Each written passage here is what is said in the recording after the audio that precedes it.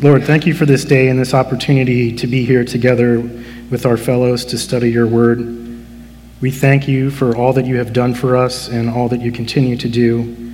We thank you for your Son who you gave fully so that we may be redeemed, and not just that, but that we may be one day entered into his glory with him as co-heirs. We thank you for the trials and the tribulations that you allow us to experience while we're here, so that we may also overcome as he has overcome and be able to have a place with him at his side in your day, the seventh day. We pray eagerly and we wait eagerly for that day, Lord, and we thank you for the opportunity to be a part of that. Bless each one of us and help us so that we may prevail and be with you on that day and stand revealed and accomplish the purpose that you had originally set out for man. We ask this in your Son, Jesus' name. Amen. Okay, so we're going to start in Luke 24, verse 25. Then he said to them, O foolish ones, and slow of heart to believe in all that the prophets have spoken. Ought not the Christ to have suffered these things and to enter into his glory? And beginning at Moses and all the prophets, he expounded to them all things in Scripture, the things concerning himself. In our last study, we had seen how the Lord Jesus opened the Scriptures to two of his disciples on the road to Emmaus and helped them to understand the central truth of all Scripture. All Scripture is about him, his coming kingdom and rulership in that day. Upon examining the first 6 days of the restoration of the ruined material creation presented by Moses in Genesis 1, we discovered through the leading of the Holy Spirit that we were able to see the complete redemptive process for all who would believe in the Lord Jesus Christ laid out in the examples, the types, in days 1 through 6. To quickly review, day 1, through a sovereign act of the Lord, showed the light of the Lord shine out of darkness, with light and darkness now being divided.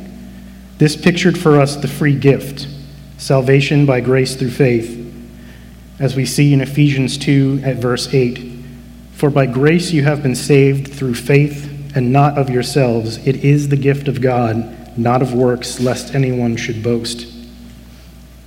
Day 2 through the type shows how the individual in possession of spiritual life is then able to discern the division between heavenly and earthly things. The wisdom so eloquently described in James beginning verse 17. But the wisdom that is from above is first pure, then peaceable, gentle, willing to yield, full of good mercy and good fruits, without partiality and without hypocrisy. Now the fruit of righteousness is sown in peace by those who make peace. Receiving this wisdom from above seen in day 2, we find in day 3 the type for being brought forth from that place of death, pictured in the Red Sea crossing for Israel and the ordinance of baptism for the church. Writing to the church in Colossae, Paul teaches in Colossians 2, in him you were also circumcised with the circumcision made without hands, by putting off the body of the sins of the flesh, by the circumcision of Christ, buried with him in baptism, in which you were also raised with him through faith in the working of God who raised him from the dead. Days 4, 5, and 6 provide the foundational type for the process that leads to rulership in the seventh day, as we make the distinction between that associated with darkness, Satan's kingdom, and that associated with light, the coming kingdom of Christ. We see this in day 4. We see abundance and fruitfulness in relation to the word of the kingdom, day 5, and the Lord creating man in his image and likeness, day 6, male and female for one purpose, to have dominion, to rule. Paul sums this up quite nicely in Ephesians 1, beginning in verse 3. Blessed be the God and Father of our Lord Jesus Christ, who has blessed us with every spiritual blessing in the heavenly places in Christ, just as he chose us in him before the foundation of the world, that we should be holy and without blame before him in love, having predestined us to adoption as sons by Jesus Christ to himself according to the good pleasure of his will, to the praise of the glory of his grace, by which he made us accepted in the beloved. Let us keep in mind from Scripture, sonship is synonymous with rulership. Only firstborn sons may rule and reign with the Lord Jesus in his coming day.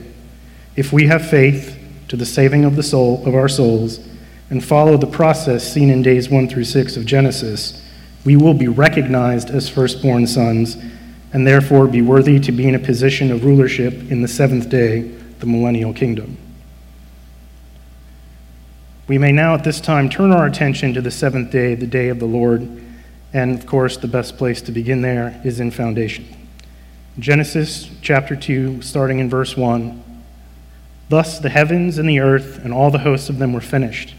And on the seventh day God ended his work which he had done, and he rested on the seventh day from all his work which he had done.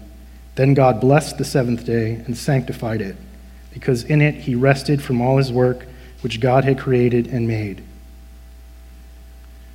With this statement, the full scope of the redemptive process was set unalterably in foundation. There would be 6 days of restorative redemptive work, followed by a seventh day of rest.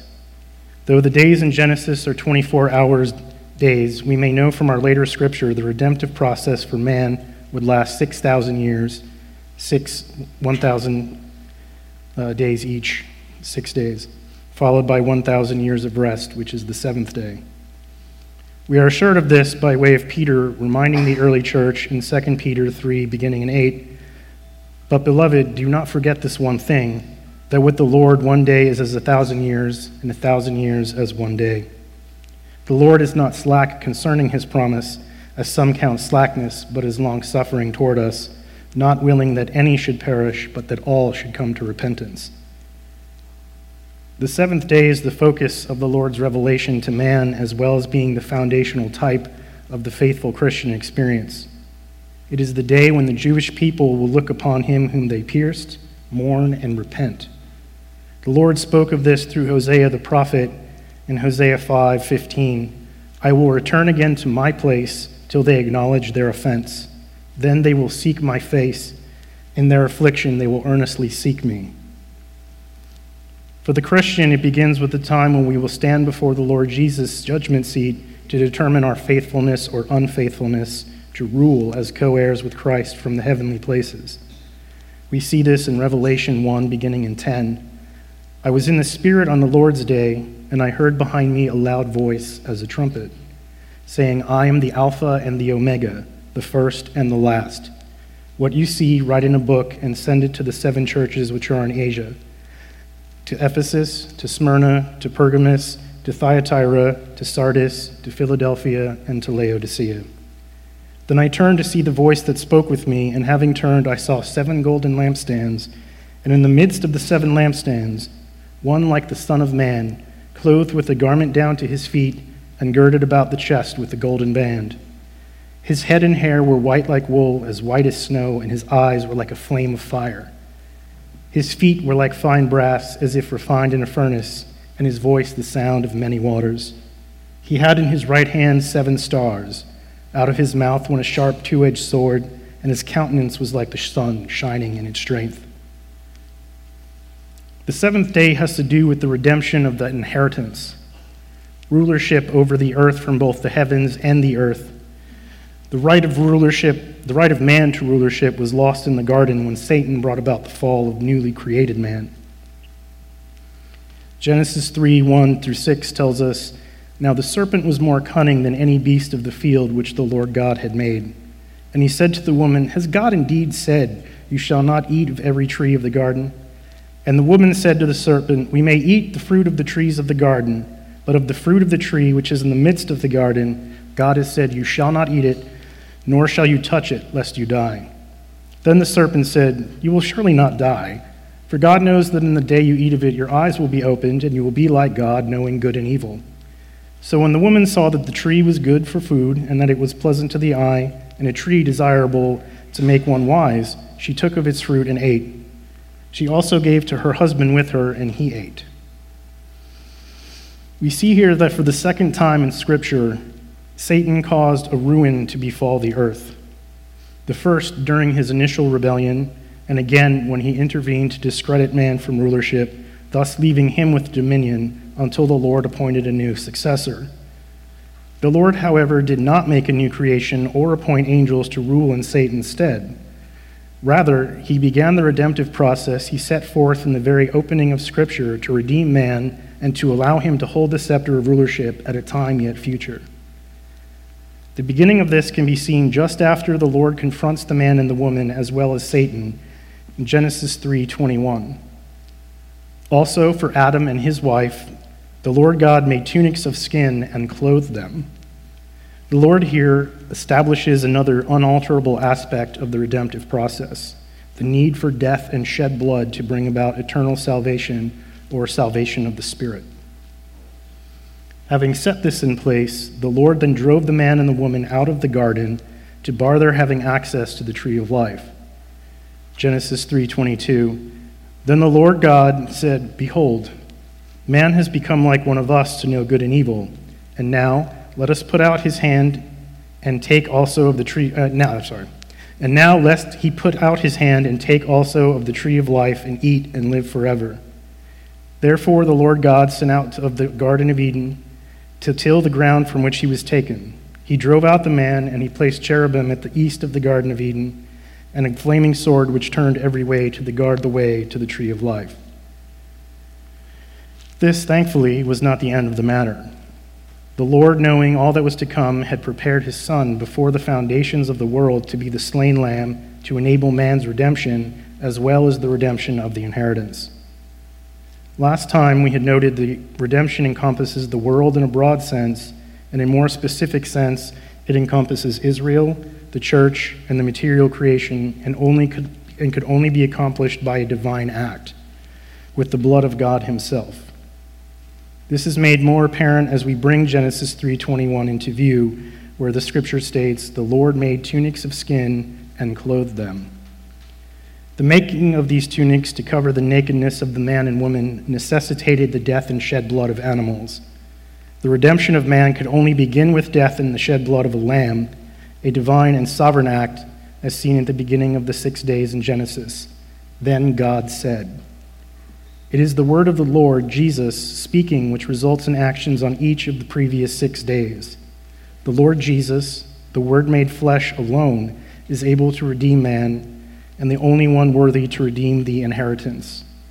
And the fulfillment of both of these is confirmed in Matthew's Gospel, where we see in Matthew 17, beginning in verse 1, Now after 6 days, Jesus took Peter, James, and John his brother, led them up to a high mountain by themselves, and he was transfigured before them.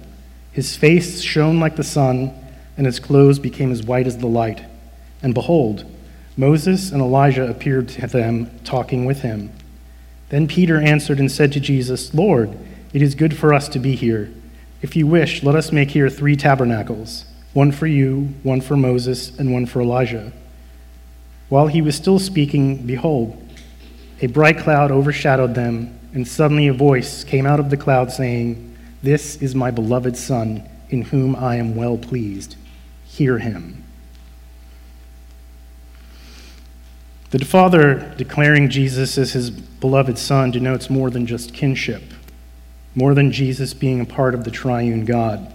He is being declared as the one with the rights of the firstborn to rule over his Father's house. In our previous study, we noted Jesus the Christ is the beginning and the end of God's complete redemptive work with respect to the earth and to man. This was seen in Revelation 5, verses 1 through 5. And I saw in the right hand of him who sat on a throne a scroll written which was on inside and on the back, sealed with 7 seals. Then I saw a strong angel proclaiming with a loud voice, Who is worthy to open the scroll and to loose its seals? And no one in heaven or on the earth or under the earth was able to open the scroll or to look at it. So I wept much, because no one was found worthy to open and read the scroll or to look at it. But one of the elders said to me, Do not weep. Behold, the Lion of the tribe of Judah, the Root of David, has prevailed to open the scroll and to loose its 7 seals. The verses which follow confirm all that was laid out for us in foundation. We see, continuing on at verse 14, And I looked, and behold, in the midst of the throne and of the 4 living creatures, and in the midst of the elders stood a lamb as though it had been slain, having 7 horns and 7 eyes, which are the 7 spirits of God, sent out into all the earth. Then he came and took the scroll out of the right hand of him who sat on the throne. Now when he had taken the scroll, the 4 living creatures and the 24 elders fell down before the Lamb, each having a harp and golden bowls full of incense, which are the prayers of the saints. And they sang a new song, saying, "You are worthy to take the scroll and to open its seals, for you were slain and have redeemed us to God by your blood out of every tribe and tongue and people and nation, and have made us kings and priests to our God, and we shall reign on this earth." Then I looked, and I heard the voice of many angels around the throne, the living creatures and the elders, and the number of them was 10,000 times 10,000 and thousands of thousands, saying with a loud voice, "Worthy is the Lamb who was slain to receive power and riches and wisdom, and strength and honor and glory and blessing. And every creature which is in heaven and on the earth and under the earth, and such as are in the sea and all that are in them, I heard saying, Blessing and honor and glory and power be to him who sits on the throne and to the Lamb forever and ever." Then the 4 living creatures said, "Amen." And the 24 elders fell down and worshiped him who lives forever and ever. Now, as exciting and momentous as that all was, let's take a moment and back up here and look from the beginning of the redemptive process, leading to the 7th day and man exercising rulership as originally intended. This was originally given to the descendants of Abraham, through whom the nation of Israel would come via Isaac, Jacob, and the 12 sons, shown in the promises given to Abraham. For in this purpose the Lord came to Abraham, then Abram, and said to him in Genesis 12, beginning in verse 1, "Now the Lord had said to Abraham, Get out of your country, from your family, and from your father's house, to a land that I will show you. I will make you a great nation. I will bless you and make your name great, and you shall be a blessing. I will bless those who bless you, and I will curse him who curses you, and in you all the families of the earth shall be blessed." So Abram departed as the Lord had spoken to him, and Lot went with him. And Abram was 75 years old when he departed from Haran. Abraham is sent on a journey to be undertaken by faith, arriving in the land the Lord showed him. He did so with a promise that the Lord made to him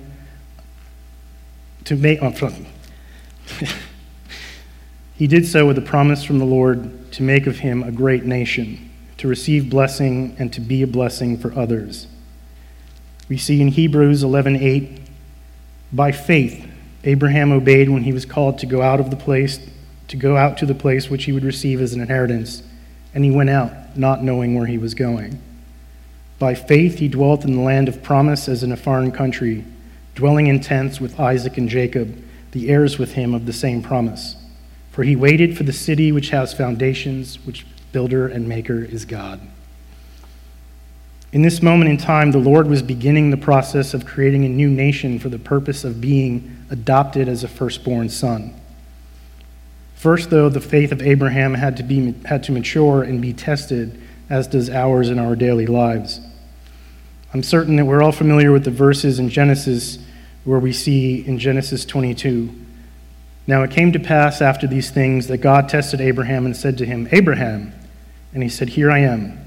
Then he said, 'Take now your son, your only son Isaac, whom you love, and go to the land of Moriah and offer him there as a burnt offering on one of the mountains which I shall tell you.' So Abraham rose early in the morning and saddled his donkey, and took 2 of his young men with him and Isaac his son, and he split the wood for the burnt offering and arose and went to the place of which God had told him. By faith, Abraham took his only son Isaac, whom he loved, and went to offer him as a sacrifice as the Lord commanded. He at this point in his life trusted the Lord so completely he did not even question him. Abraham took Isaac to sacrifice him, he and Isaac both believing the Lord would fulfill his promises given to Abraham, as we see laid out for us in Hebrews 11. By faith, Abraham, when he was tested, offered up Isaac, and he who had received the promises offered up his only begotten son, of whom it is said, 'In Isaac your seed shall be called,' concluding that God was able to raise him up even from the dead, from which he also received him in a figurative sense. They had faith the Lord would raise Isaac up himself from the dead to fulfill his purpose. And we see this played out in Genesis 22, beginning in verse 9. Then they came to the place of which God had told him, and Abraham built an altar there and placed the wood in order, and he bound Isaac his son and laid him on the altar upon the wood. And Abraham stretched out his hand and took the knife to slay his son. But the angel of the Lord called to him from heaven and said, Abraham, Abraham. So he said, Here I am. And he said, Do not lay your hand on the lad or do anything to him. For now I know that you fear God, since you have not withheld your son, your only son, from me. The Lord stops Abraham before any harm may come to Isaac, having seen the faith of Abraham and accounting him righteousness as a result. This act of faith and righteousness led the Lord to make even more abundant promises to Abraham, as he said to him in Genesis 22, verses 16, By myself I have sworn, says the Lord, because you have done this thing and have not withheld your son, your only son, blessing I will bless you, and multiplying I will multiply your descendants as the stars of the heaven and as the sand which is on the seashore, and your descendants shall possess the gate of their enemies.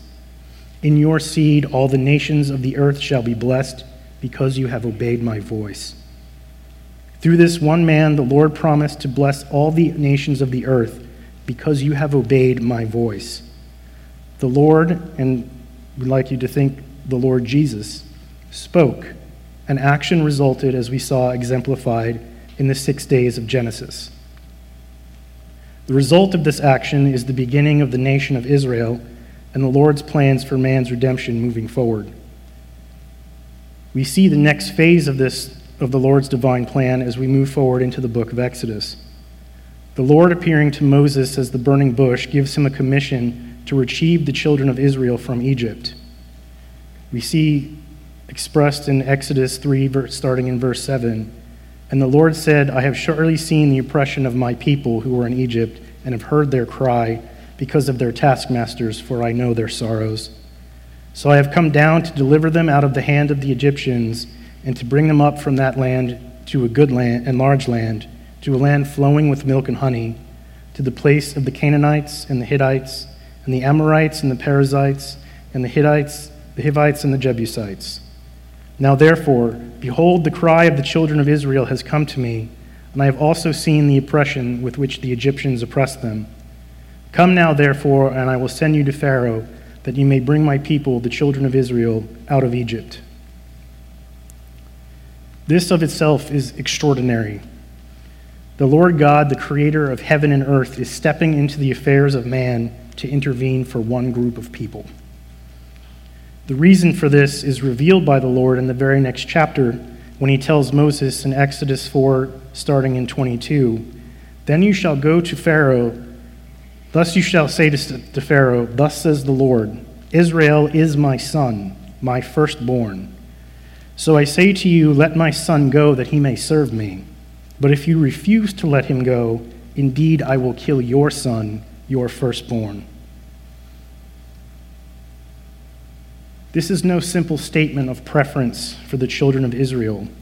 By adopting the nation as his firstborn son, the Lord is declaring his purpose to all the powers of the earth, including those powers ruling from the heavenly places. There will be a change in rulership.